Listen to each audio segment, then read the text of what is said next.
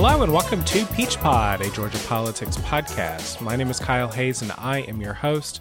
And we are back again this week to share with you an interview that I did last week with Dr. Michael Owens.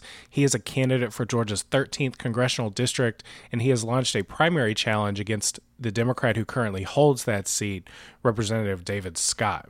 In this conversation, we talked about Dr. Owens' views on the issues, including the importance of veterans issues, but he is also the most prominent Democratic candidate who is currently launching a challenge to a member of his own party. He was endorsed this week by Brand New Congress, a political group supporting candidates who back Medicare for all, criminal justice reforms, and getting money out of politics. So we asked Michael how he approaches that challenge and what motivated him to jump into this race. Just a note for our listeners before we begin, we talked with Michael before all of the news about President Trump's efforts to pressure Ukraine into an investigation of Joe Biden's son and Nancy Pelosi's announcement of an impeachment inquiry in the House.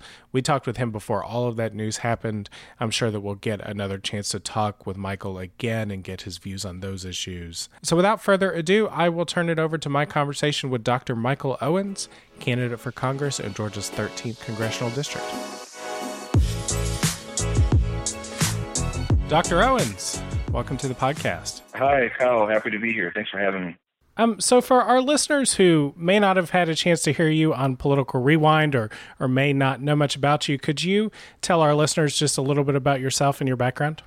Sure, happy to. Yeah, and thanks for the opportunity, first and foremost, to be on Peach Pod. I'm a listener as well and happy to be on here. But so a lot of people do know me from my time I spent on Political Rewind on GPB and on Political Breakfast with Dennis O'Hare as well, and just the time that I get to spend engaging with people across the state on Democratic and Republican issues and things that's important to us all.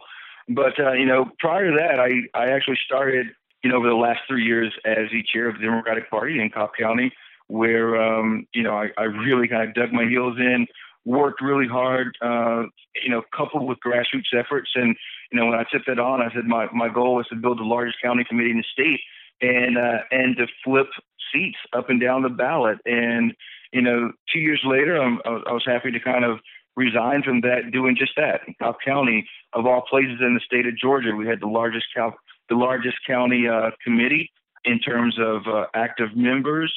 We were able to, flip seats at the, school, from school board to state house to state senate, all the way up to congressional district, where in 2018 we sent Beth one for Congress. So, I was just happy to do my work as a member of the Democratic Party in Georgia, but also as an avid member of kind of the grassroots community long before I became a member of the Cobb Dems. I was working, on the ground with Democratic efforts, lots of times over in South Cobb, where I started just a basic advocacy and educational group to bring people that normally aren't involved in politics at all and give them an opportunity to be able to meet their elected officials. All too often it's unfortunate, but a lot of people don't even know who their state rep is or state senator or school board member. So, I took a lot of time before I got an elected role with a role that I was doing in a nonpartisan and a non-elected role, doing just that, connecting people with government and explaining about what laws and things go on. But, my background is really varied. I grew up as a kid in rural North Carolina. Matter of fact, my dad and his dad before him were both from Columbus, Georgia. So, I spent my summers living in Atlanta and Columbus growing up. So a lot of time throughout the 13th district. My grandparents lived down in Riverdale, which is in Clayton County. And, my parents ultimately resettled here in Cobb County back right after I got out of high school. And so growing up in rural North Carolina, finding my way out of that was to join the Marine Corps. So I went in the Marine Corps. I joined the Marine Corps when I was 17 years old, right on the heels of the Persian Gulf War. Actually, the first Gulf War was going on. And basically following suit from them, right? My dad was a Marine who fought in Korea and end of an Indochina War. And my grandfather before him was a Navy man who was in the South Pacific. He was in Guam. He was in the Navy. So kind of followed in their footsteps a bit, but made my way out. I got my undergrad from North Carolina State University, Go Aggies, a historic Black university in Greensboro, North Carolina. Then went on to Georgia Tech, where I got my business degree. Followed up at Cal University, where I got a doctorate in international business. And as that wasn't enough school, I kind of wrapped things up with a short stint at Harvard. I was a part of their the first class, as a matter of fact, of their Emerging Leaders program at Kennedy School of Government. And then last year, I got the fantastic opportunity to go to the United States Army War College and take part in their national security seminar, which is an incredible program, which really, for me, brought home a lot of things I work on within cybersecurity and national security, and put that in the concept of, our national interests and a truly national way to issues that we're facing today with, room full of generals and lieutenant colonels and colonels across every branch of the military to really, work on those challenges that we have today and how we can kind of break through them at a national level. So, the background I have, is I'm really proud of the work that I've done. I always say I'm never going back to school, but I got to be careful of that, because as soon as I say that, I wind up, enrolling somewhere. But so I'm not going to say that right now. But as of now, I'm not. I've spent the last 15 years, when I haven't been enrolled somewhere, working, in a background of cybersecurity, international data privacy, and how that kind of dovetails into geopolitical issues and national security issues. So it's very important to me as part of who I am. As you've heard on Public Rewind before, they've talked a lot about my background and my work in cybersecurity. And I don't, personally, I don't think haven't been a more critical time in our nation's history that we have people that have strong backgrounds in cybersecurity and national security, on the Hill and advocating for us, primarily as Democrats, right? I think it's vitally important that those on the left have a voice in the space and understand that there are those of us that do work in national security issues that are proud to be Democrats, to stand up for our values and our principles. Yeah, so your candidacy is somewhat unique, particularly among candidates that we've talked to on PeachPod, in that you're primarying a sitting Democrat, and I want to get to that in a minute, but I want to first bounce off of something that you said in your introduction here. You're a third generation military veteran, and we frequently hear from the current administration they're always stating their love and respect for veterans. But I'm not sure that the policies actually match up always in that. What is the state of policies right now that impact veterans, and what is an agenda that supports veterans look like in your view in Congress? It's a multifaceted thing, and you are right. I mean, we hear that a lot from the Republican Party in general, right? And I it upsets me and it bothers me a good bit as and not only as a Democrat, right, but as a veteran, where the Republican Party has basically co-opted what patriotism means, right? And for some reason, this whole God Country flag ethos is basically, tied to the fact that you have to be Republican. Look, there's not a single week that goes by on the campaign trail that I don't get an email, a message, or a call from someone that goes, "Hey, I love your policies. I appreciate your service, but how in the world can you be, a true patriot and be in the Democratic Party?" Right? And that's just unfortunate, because I think that that there are a long list of proud Democrats that serve this country and doing so right now and will continue to. But I'll tell you this: I served under Democrats and Republicans, and when I was in the Marine Corps, our job was to accomplish our mission and to make sure we brought our men and women, our friends, back home with us. And it has been in this administration where things have changed quite a bit, because as he continues, the president may say he loves the veterans so much, but when it comes time to truly support veterans and what's going on, you hear a little bit of talk right when some things happen, but I think very soon afterwards, you get radio silence, and it's unfortunate. You remember back, Kyle, it wasn't too long ago, we had a veteran who literally set himself on fire in a parking lot, right, because of issues that he had, and it's unfortunate, right? I know in Cobb County here we had a veteran that unfortunately was involved in a hostage situation where he had an issue where he was arguing with the VA over pay, right? That was garnished out of his check. These are all what seems to be isolated incidents, but we know they're not. We know every single one of them are interrelated. We know we hear the talk about veteran suicide numbers. But at the end of the day, it's as simple as this. We have to have an administration. We have to have a Congress that deals with veterans and issues from day one. And what I mean from day one, I mean is the day, that they are discharged. And that work actually needs to start before they actually even get discharged. So, in the public sector, we talk about wraparound services, right, in the social sector a lot. And it has to be the same way when we're talking about our veterans, right?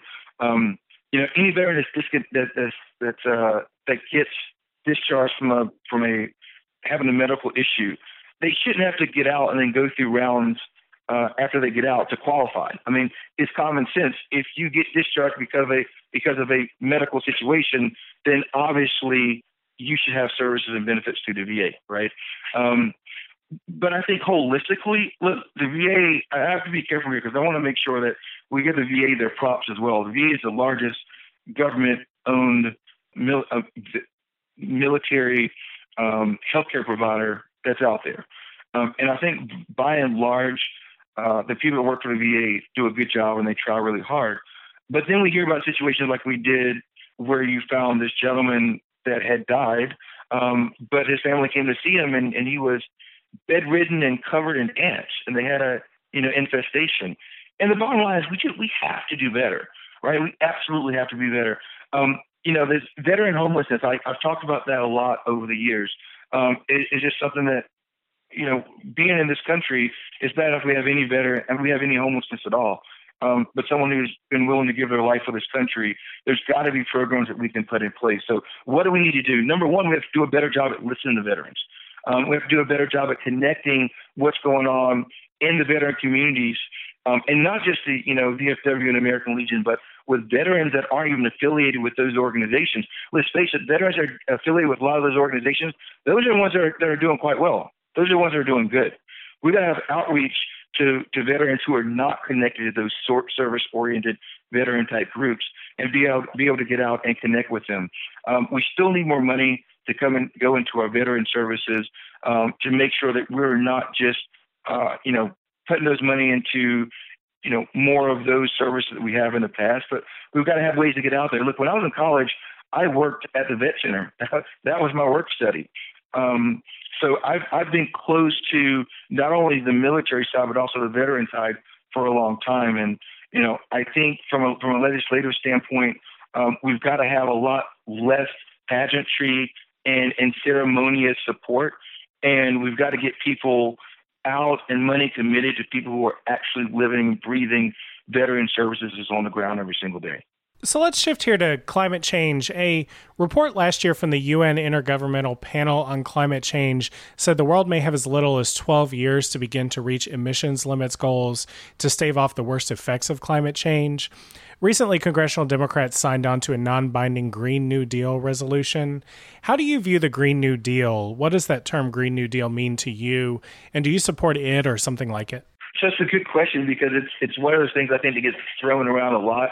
And I don't think, a lot of people don't have a really good grasp on the Green New Deal. And so, yeah, I do support the Green New Deal as a great collection of ideas and legislation that we need to have to really move this country forward and the world forward for that matter. And you're right. I mean, we have to listen to scientists, geological studies, atmospheric studies, everything that's going on that tells us from science, evidence-based fact, that, we have to do something. We know right now, I mean, as I say, the earth is literally on fire, right? We have polar, glacial, ice caps that are literally melting, seas are rising. July was the hottest month on record that we've ever had. All of these things are leading to the fact that humans are having an impact on this country. Do I support the Green New Deal? Yes, because I believe in science and evidence-based reporting around factual information and the fact that we have to do something. So, the Green New Deal, as it relates to addressing this climate crisis that we have going on, but it also does several other things too. It also addresses the economic inequality that we have, which harkens all the way back to, economic and social reforms that, was undertaken by FDR. right? President Franklin Delano Roosevelt, in response to the Great Depression. And what we have now is we have several things that are happening. We have, as I mentioned before, this income and economic inequality, where the old adage that the rich keep getting richer and the poor keep getting poorer. And that's actually true. We know that, right? We talk about, the tax break for the rich and what's happening. But, one of the key things that continues to happen is that as corporations continue to make more and more money, profits are happening. CFOs, CEOs, COOs, CIOs continue to make more and more money.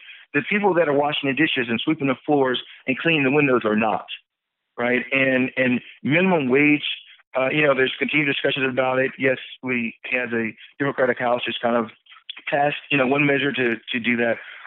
But we have to have economic reform, and Green New Deal does speak to that. It also talks about as we start to have this transition and deal with climate change, we're also looking at how we're bringing in new jobs, new 21st century jobs, jobs around solar, right? So there are jobs that will wind up ultimately being phased out as we start becoming less and less dependent on fossil fuels. But there's going to be new green jobs that's going to take the place of those.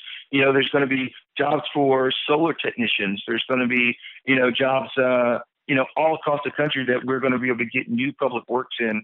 So we're going to be able to do that. So, the Green New Deal as a whole is really about reforming the ideas that we have around, our construct around, how we're economically going to go forward, socially how we're going to go forward. When it comes to bringing in new jobs and making sure the jobs we do have, that there's adequate pay that goes along with those jobs. And so the Green New Deal is just part of that, right? It's ushering in what I think is the next era of not only making sure we continue to have clean water and clean air, but also making sure that we're safeguarding our workers to make sure they're going to have an equitable, just way of being able to make a living. So another element of this conversation around the Green New Deal is the impact of pollution on frontline communities. And I've really been struck by the reaction, particularly in Cobb County, by residents there to this situation that was recently uncovered by Georgia Health News, where there is a medical sterilization facility that is emitting a chemical called ethylene oxide into the air. And there were findings by the EPA and the Georgia Environmental Protection Division showing that this chemical was presented an elevated risk for causing cancer. And so you had these hearings, these public events where people from Cobb County really packed these public events. When you think about this conversation about the Green New Deal and about particularly this lens on frontline communities, how would the policies that you support as a member of Congress, how would they address those concerns and the input of people living in frontline communities that are particularly impacted by pollution and environmental degradation? Yeah, I'm happy you brought that up. From day one, one of the first things I talked about in this campaign was not only climate change, but the interrelationship between climate change and environmental justice, right? Because a lot of times it gets overlooked. It's not seen as something relevant that is really impactful when actually it is.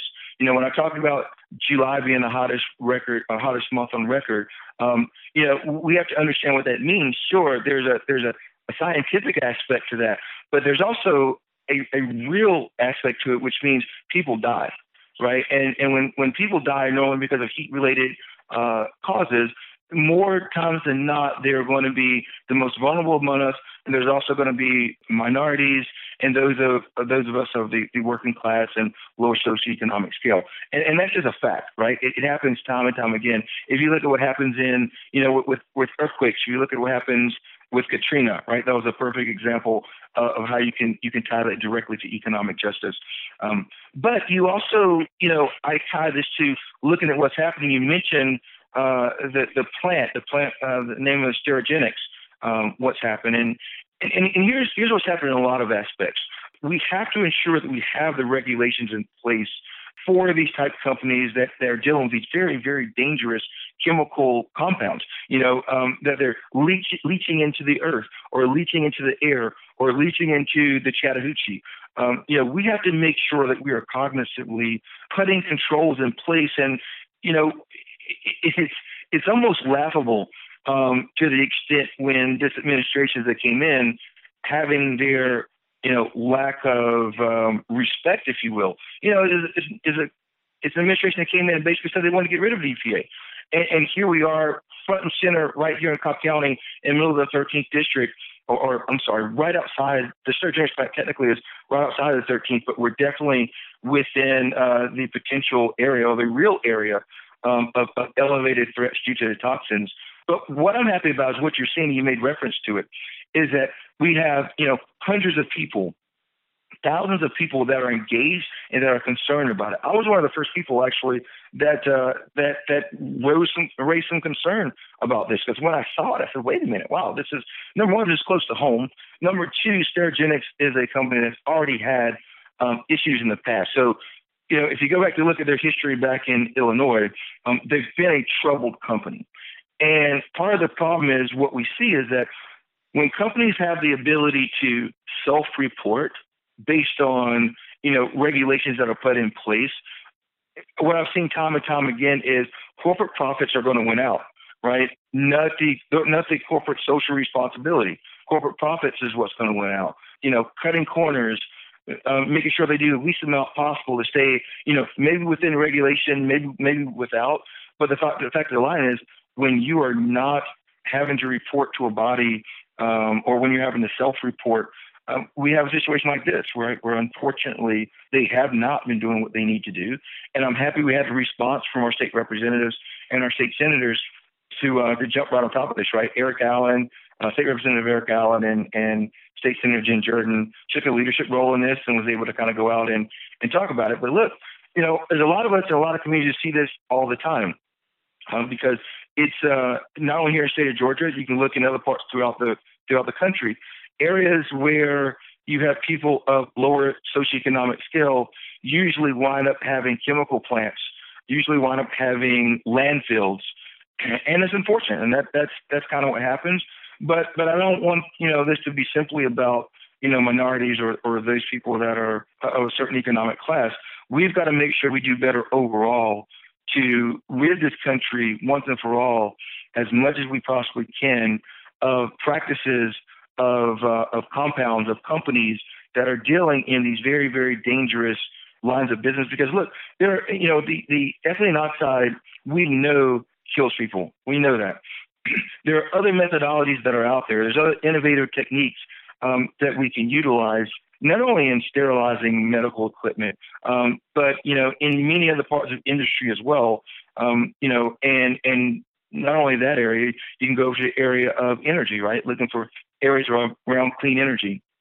So, as a whole, and yes, that feeds into the Green New Deal and, pollution as a whole, air quality, drinkable water. I'm proud to have brought this up as a major issue, and it made it one of the initial areas of concern in my campaign, because I know that as I go through the district, that there are people that are struggling with this.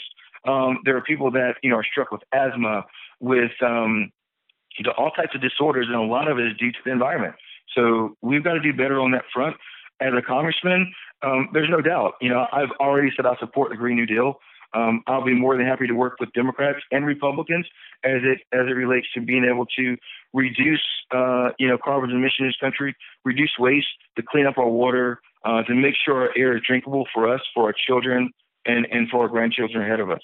So another big issue, particularly for progressives right now, is the issue of health care. And Democrats nationally are currently debating what a health care agenda should be for the next Democratic president. And this debate seems to follow along the lines of whether folks believe that there should be a role for private insurance coverage. So if you're elected to the House, would you like to see that chamber pursue legislation that prohibits private companies from selling health insurance? Or would you prefer reforms to the existing system where most people continue to get their insurance through either their employer or the ACA marketplaces or Medicare and Medicaid? Yeah, this is definitely a hot topic. There's a lot of discussion around it. Again, I think there's a Medicare for All bill, but there's multiple other bills that are out there as well. But Medicare for All is really taking the lead on this. I've said I support Medicare for All. But the bottom line is this: we live in the most prosperous most developed country in the world, there's absolutely no reason why we should have people that flat out do not have health care. There's no reason why people should literally be dying or going bankrupt or, quite frankly, working into their 70s and 80s just so they can have insurance. This is literally a travesty. I think it's a black eye on America when it comes to the entire world, right? So first and foremost, we have to do something to make sure that every single American has health care coverage. So with that said, no, I don't think our current system goes far enough. Look, I was a champion of the ACA from the very beginning, and I'm happy we got it.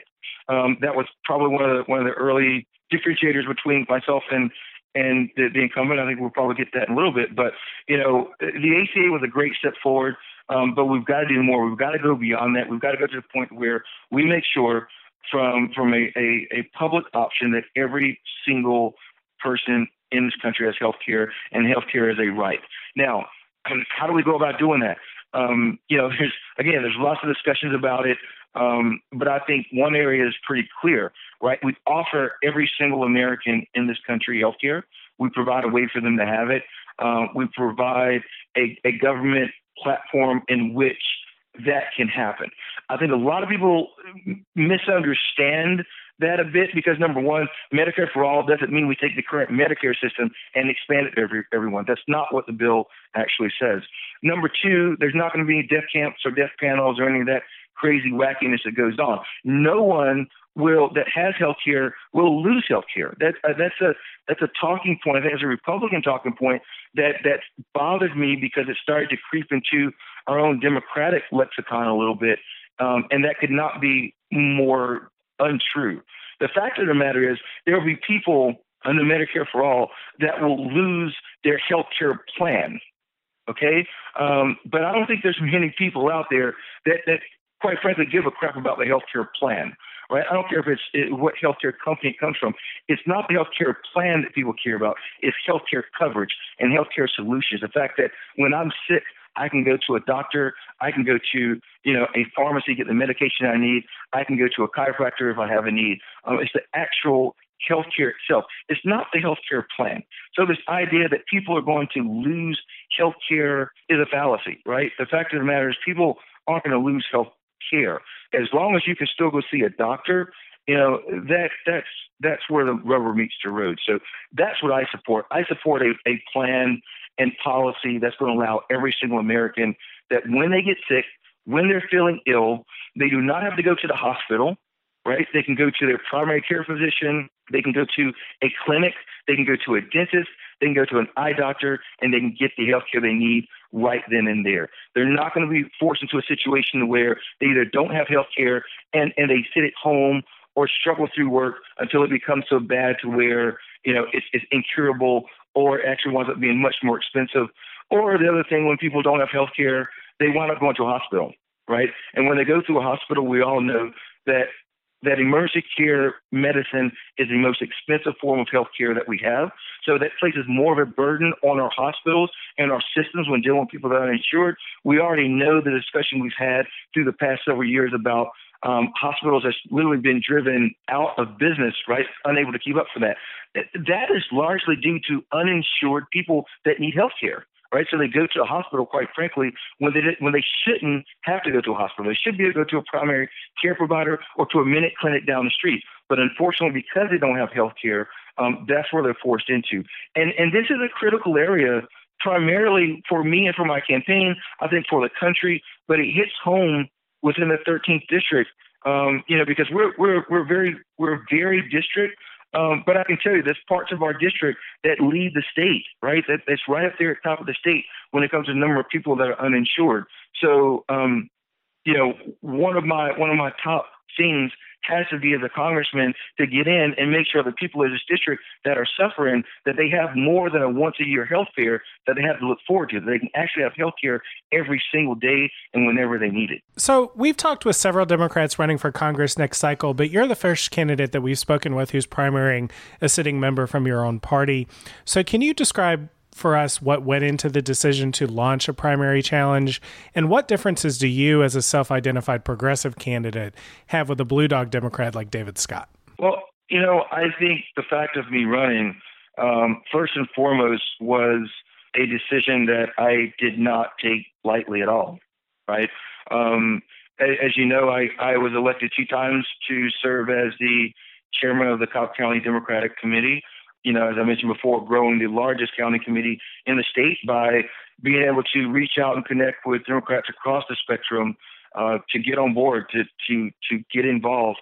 As one of the early people, I think, to really work to combine the grassroots with the, more established party Dem environment to bring everybody to the table.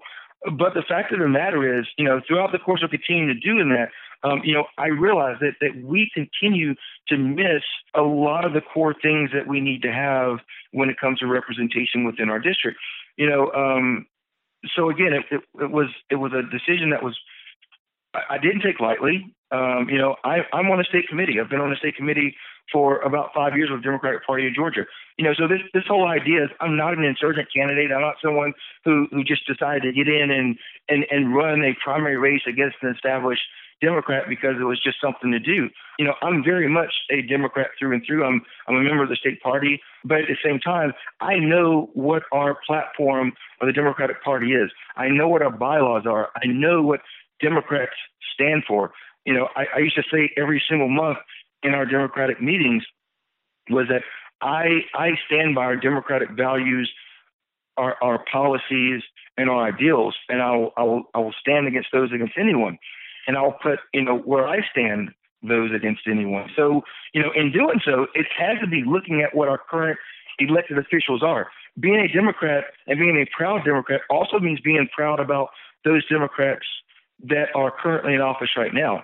So when I look across the spectrum and I look at, my congressman, it has to be someone that I'm aligned with, that's aligned with the party, and I think that are enabling us to do several things. Number one is to represent the people that you're elected to represent.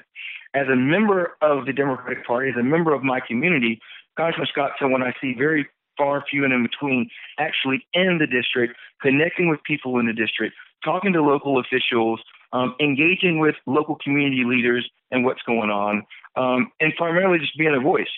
I can't recall the last time we had a local congressional level town hall in our district that was sponsored by the congressman.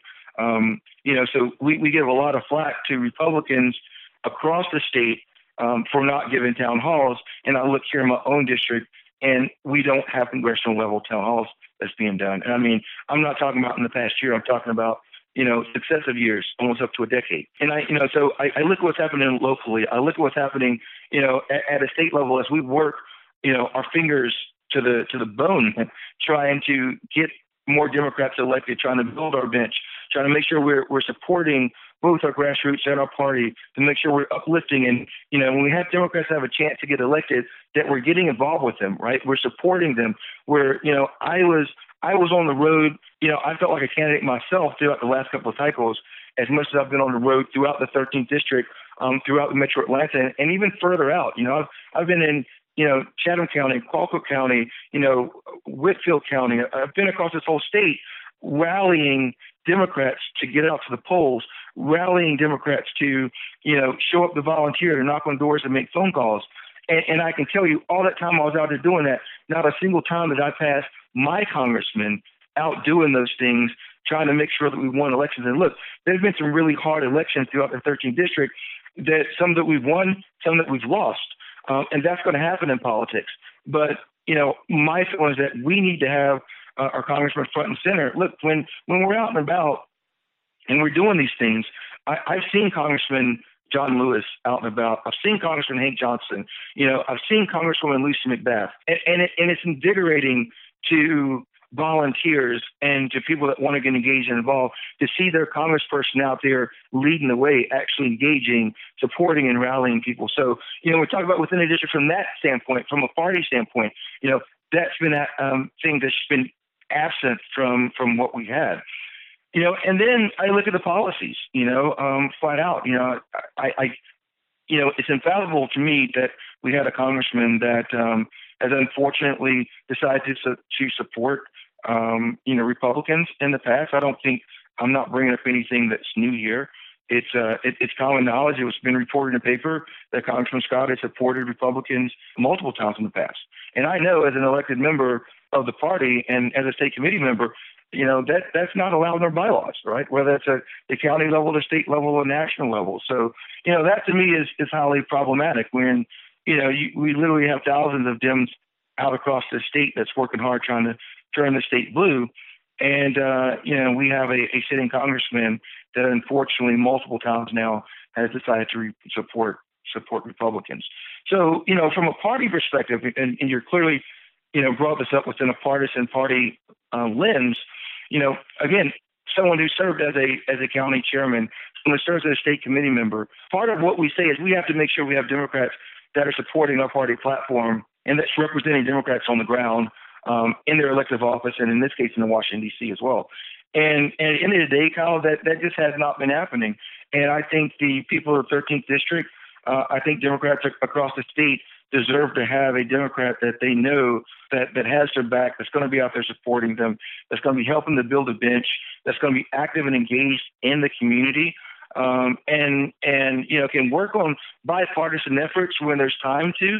But there's nothing about being bipartisan that means donating to Republicans. That definitely is not what that means. So again, it was a long lot of thought went into it, talking to a lot of people throughout the party that I respect and that I trust about whether to do this.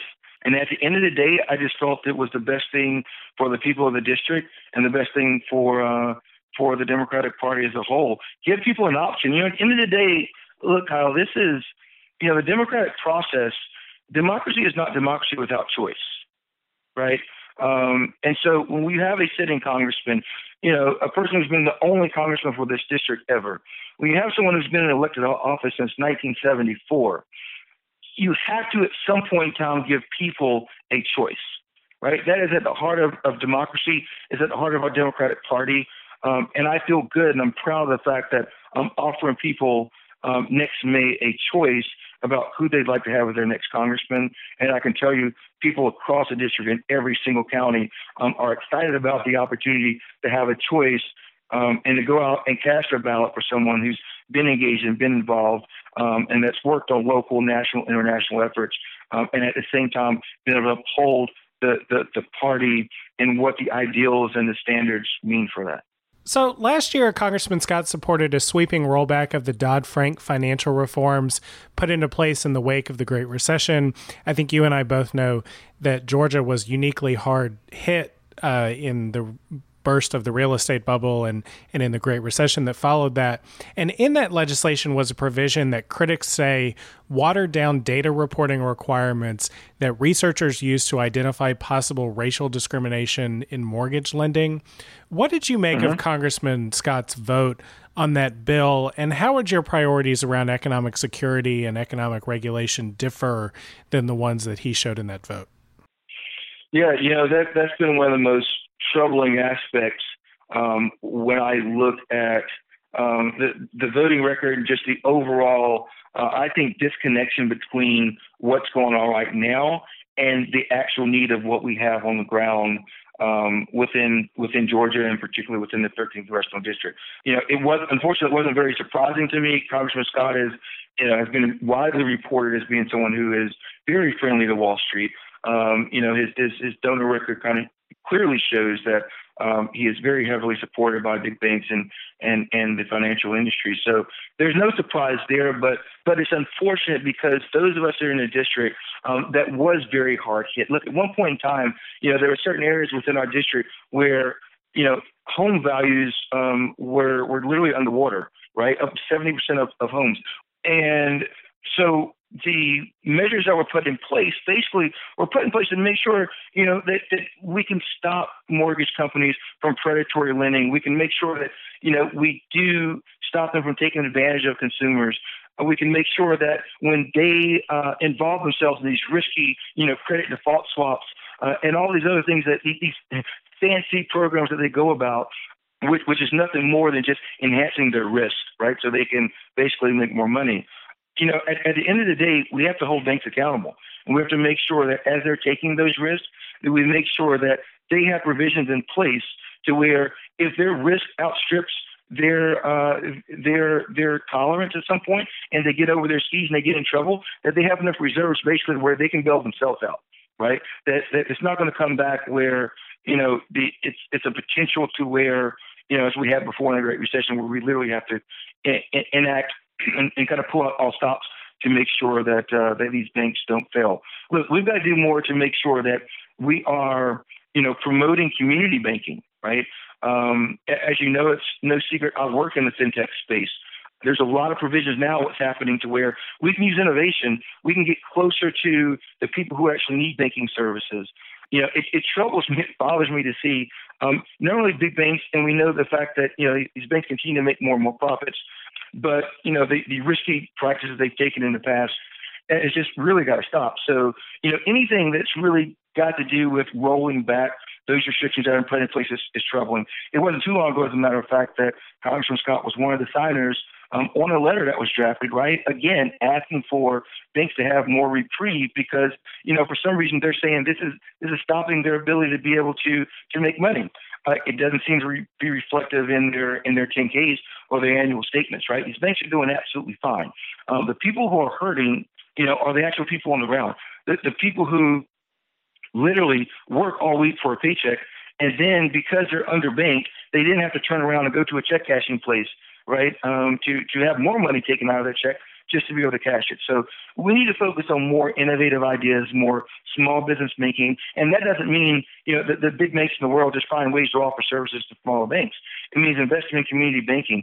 It means ways to look at having banking services that are cheaper for those people who can't qualify for traditional banking. Having non-traditional banking services that are not that aren't predatory in nature, right? The idea that Congressman Scott would somehow show support to payday lending corporations and think that that's somehow some valid way to provide a stopgap or some sort of temporary services. It's not, right? I mean, payday lenders do nothing more than wrap people that are already in a dire situation into a spiraling downward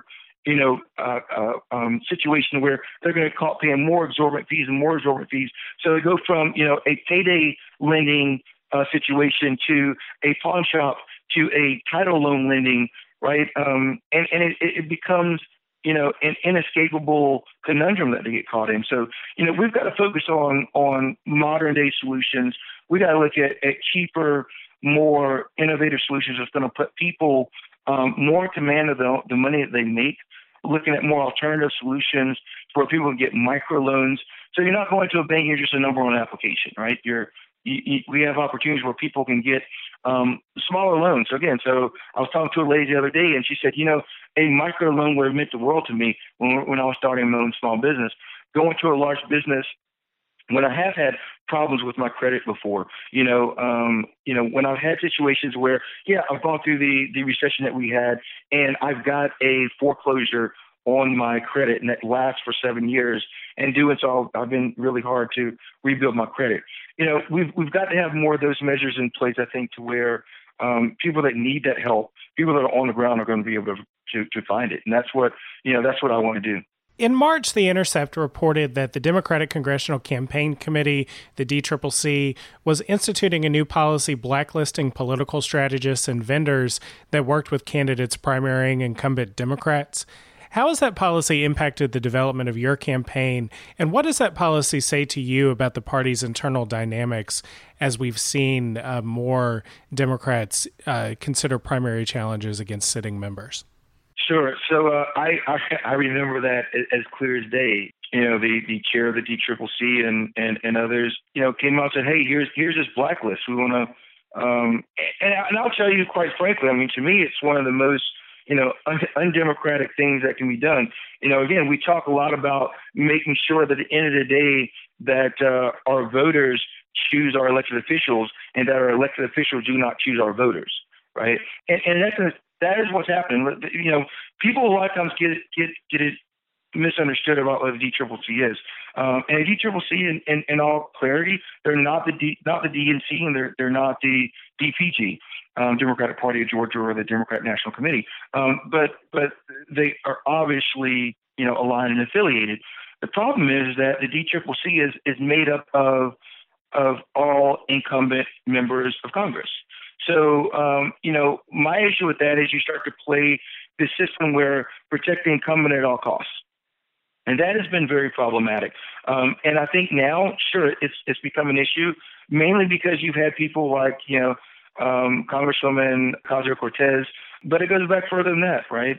I think the Democratic committee, the incumbents, they are scared, right? They realize that there's an awakening of people that's happened. There's an influx of people throughout the country that's now gotten involved in electoral politics that's never gotten involved before. And when you do so, the old system just doesn't work anymore. But like I said before, look, I know the Democratic Party. I know the DCCC. It wasn't a surprise to me when it came out. But at the same time, it wasn't impactful because look, there are Democrats across the country that know what other Democratic records are. Congressman Scott has a record that doesn't exactly line up with the party and definitely doesn't line up with a lot of people that has joined the party lately, that's gotten involved, and that's really swelled the numbers and the ranks of the party in Democratic committees across the state. I was at the last DPG elections, when we were electing Democratic leaders from across the state. And I can tell you a lot of those party officials now that have gotten elected, they aren't about getting along and just playing along with a system that's broken. They're about getting involved, getting engaged, and fixing this broken system and making sure that everyone has a vote, everyone votes counts, making sure that there is a record that people can be proud of, holding Democrats accountable up and down the ballot. And that's really what this is about. So, it was unfortunate that DCCC decided to make this. It's unfortunate for me because, I'm really the only candidate that's kind of caught into this race, being, running against an incumbent Democrat.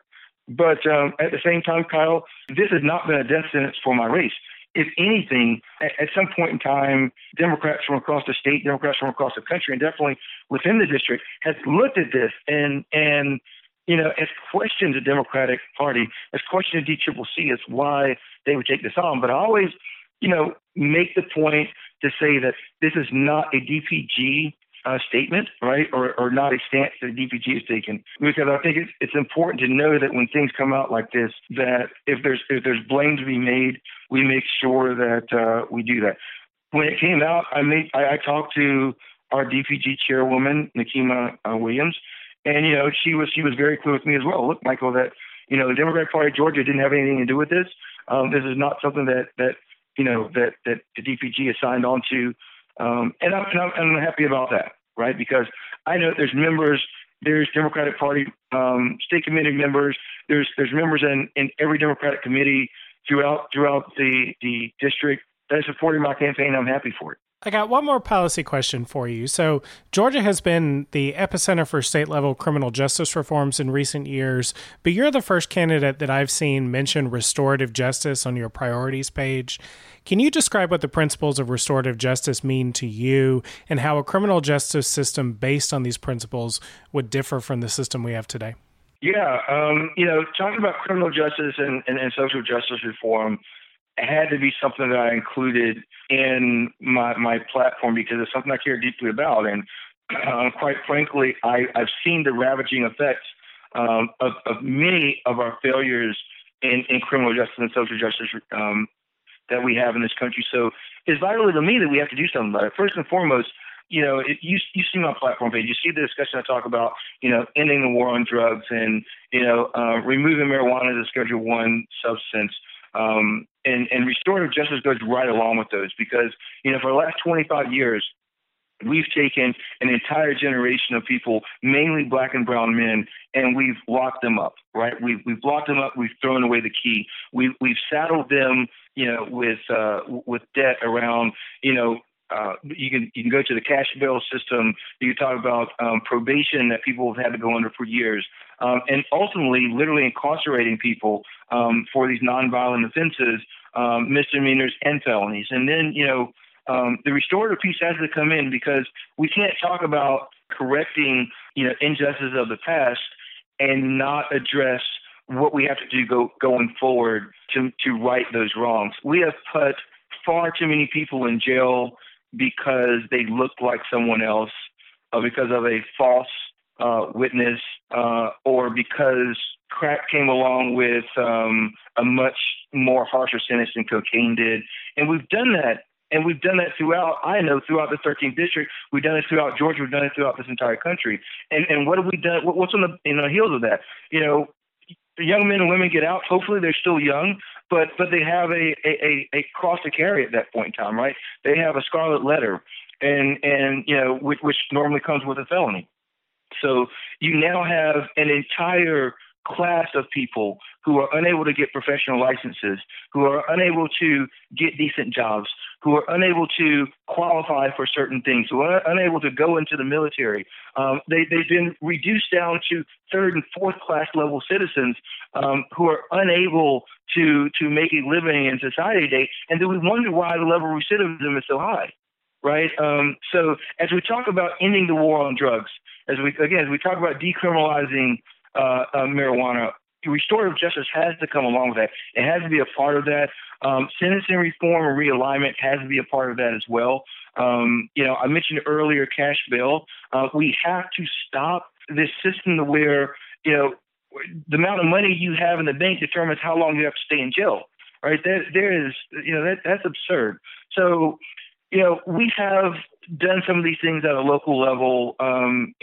Mayor Keisha Lance Bottoms has talked about this a lot. I've been proud and to hear this talked about even at a local level throughout the 13th. So, candidates that are running for mayor, candidates that are running for city council, I'm hearing these same type of discussions now being talked about on a local level as well, which lets me know that I'm exactly right when I talk about things on a platform, because it's not only issues that we talk about on a national level. These are things that hit home. These are things that literally take fathers out of homes, away from their wives, away from their girlfriends, away from their children. So we have to talk about these things at every single level of government. So it can't just be something we talk about, only in, super progressive areas, or only in, at a national level. These have to be things we talk about every single day, and I include fair housing in with that, right? Because that's been an issue from, going all the way back from, the 1960s with redlining all the way up to the day where, in my home in Cobb County, we have some of the harshest conditions in the state when it comes to affordable housing. So, to me, all of these things are kind of, equally dispersed and, weave a fabric of issues that we have to address. So there's not one silver bullet to how we can fix these issues, but we have to understand how they're interrelated. We have to understand how they intersect, and we have to understand that we have to have the courage to address them. And it may not be the most, appealing topic to everyone, but we have to have these discussions, and some of them are quite frankly hard discussions, and people that don't want to have them because they may run afoul of some people in some way. But to me, that's what being a congressman is, right? You have to listen to the people, understand the challenges, and then look for ways to turn them into opportunities. Talk to the people within a district, find out where the people are through town halls, through integrative activities that's going on at every level of government, and then have the courage to stand up and sponsor bills and co-sponsor bills that are representative of the challenges that people are having in your district. So if you have a district, as I was going back earlier saying, in Clayton County, for example, which is squarely within my district, where David Scott actually has an office, yet they have some of the highest uninsured rates in the state, right? You absolutely have to have the courage to talk about those issues. You have to be able to come up with solutions and champion solutions that are out there on the table, and not, simply rely on, things that you've done year after year after year. Again, kind of talking about the health care, I thank Congressman Scott for having the health care, right? And for making healthcare an issue, and that people should get checked, because far too often, in our communities, people aren't going to the doctor to get checked when they should. But the underlying factor of that is this: it's not just people want to be some level of machismo or whatever, that they don't want to go to the doctor. Many times, generationally now, people have grown accustomed to not having insurance, right? Or even when they have insurance, that the premiums for those are prohibitive for them to go. So they build up this mantra that, oh, I'm not going to go to the doctor, I'm not going to do this. So I thank Congressman Scott. I commend him, for having these health fairs. But at the same time, 16, 17 years of having health fairs, and one of the most Democratic counties in the district has some of the highest levels of uninsured rates. I'm sorry, that is not a solution. It's great for a one-day-a-year event. It's fantastic. But it's not the kind of solutions that we need to have a congressman that's going to champion. So I'm going to go out there and I'm going to champion those efforts. I'm going to champion healthcare. I'm going to work to make sure that, we raise minimum wage throughout, this country. I'm going to work to make sure that we're talking about, restorative justice. We're working on ending the war on drugs. I'm going to make sure that we're going back to environmental hazards, within our low income communities and our minorities, and make sure we do that. These are things that I see every day in our district. These are gaps, and they're not new, right? They're festering. They've been issues. They've been problems. But at the same time, Kyle, we have opportunities. I don't want it to be all downtrodden, right? We have a lot of great opportunities that I see, in the state of Georgia. I work in cybersecurity. Cybersecurity is one of the growing fastest industries in the state. We have the cybersecurity center down the road in Augusta. We have the FinTech corridor, in Alpharetta, going up Bankhead, going up, or Buckhead, going up north. Further south to us, we have, these highly skilled automotive manufacturing plants that are going up. But here within the 13th, where we're in the back door of the world's busiest airport. We're the confluence of, Interstate 20, 285, 75, and 85. We have so many good things going for us in the 13th, but we don't have a champion. We don't have an advocate. We don't have someone who's out there, working to bring these great jobs I'm seeing going on in other districts. We don't have anyone who's actually advocating bringing those jobs into our district. So we're not able to keep people at home. So they're forced to get out on the road even more often. So making traffic even worse throughout large parts of our district. We don't have the type of educational apparatuses that I would like to see within our district. So I want to make sure that we're bringing satellite campuses for some of our best universities in the state, bring them into the 13th, right? We, for a district that covers 6 counties, there's not a lot of educational opportunities that we have. So I want to talk to Georgia Tech and Emory and KSU and Georgia State, and find out if we could bring satellite campuses into the district. So those students that can't afford to go off to school, or that for whatever reason need to stay home, taking care of mom and dad, that they can actually do that and still go on and get an education. And lastly, I want to make sure that, right now we only have 2 congressional districts, 2 congressional offices within our district. But if you look at our district on the map, if you look at the 13th district, we're arguably, the most gerrymandered district in the state. So which means that it's, you couple that with the transportation issues that I mentioned earlier, we have a lot of challenges. So right now we only have 2 congressional district offices. One is up in the northern area up in Smyrna, and the other is down in Jonesboro. I would like to look at having potentially 3 offices and moving them around so that, people in the district don't have to drive an hour to get to their congressional office, right? To make sure that there are people that can get to our office within a decent drive. On their way home from work, they can drop by. If they need to swing by on their lunch break, hopefully they'll have an opportunity that they could be able to get there. And lastly, I want to make sure that we're hiring people to work in those offices that are from our district.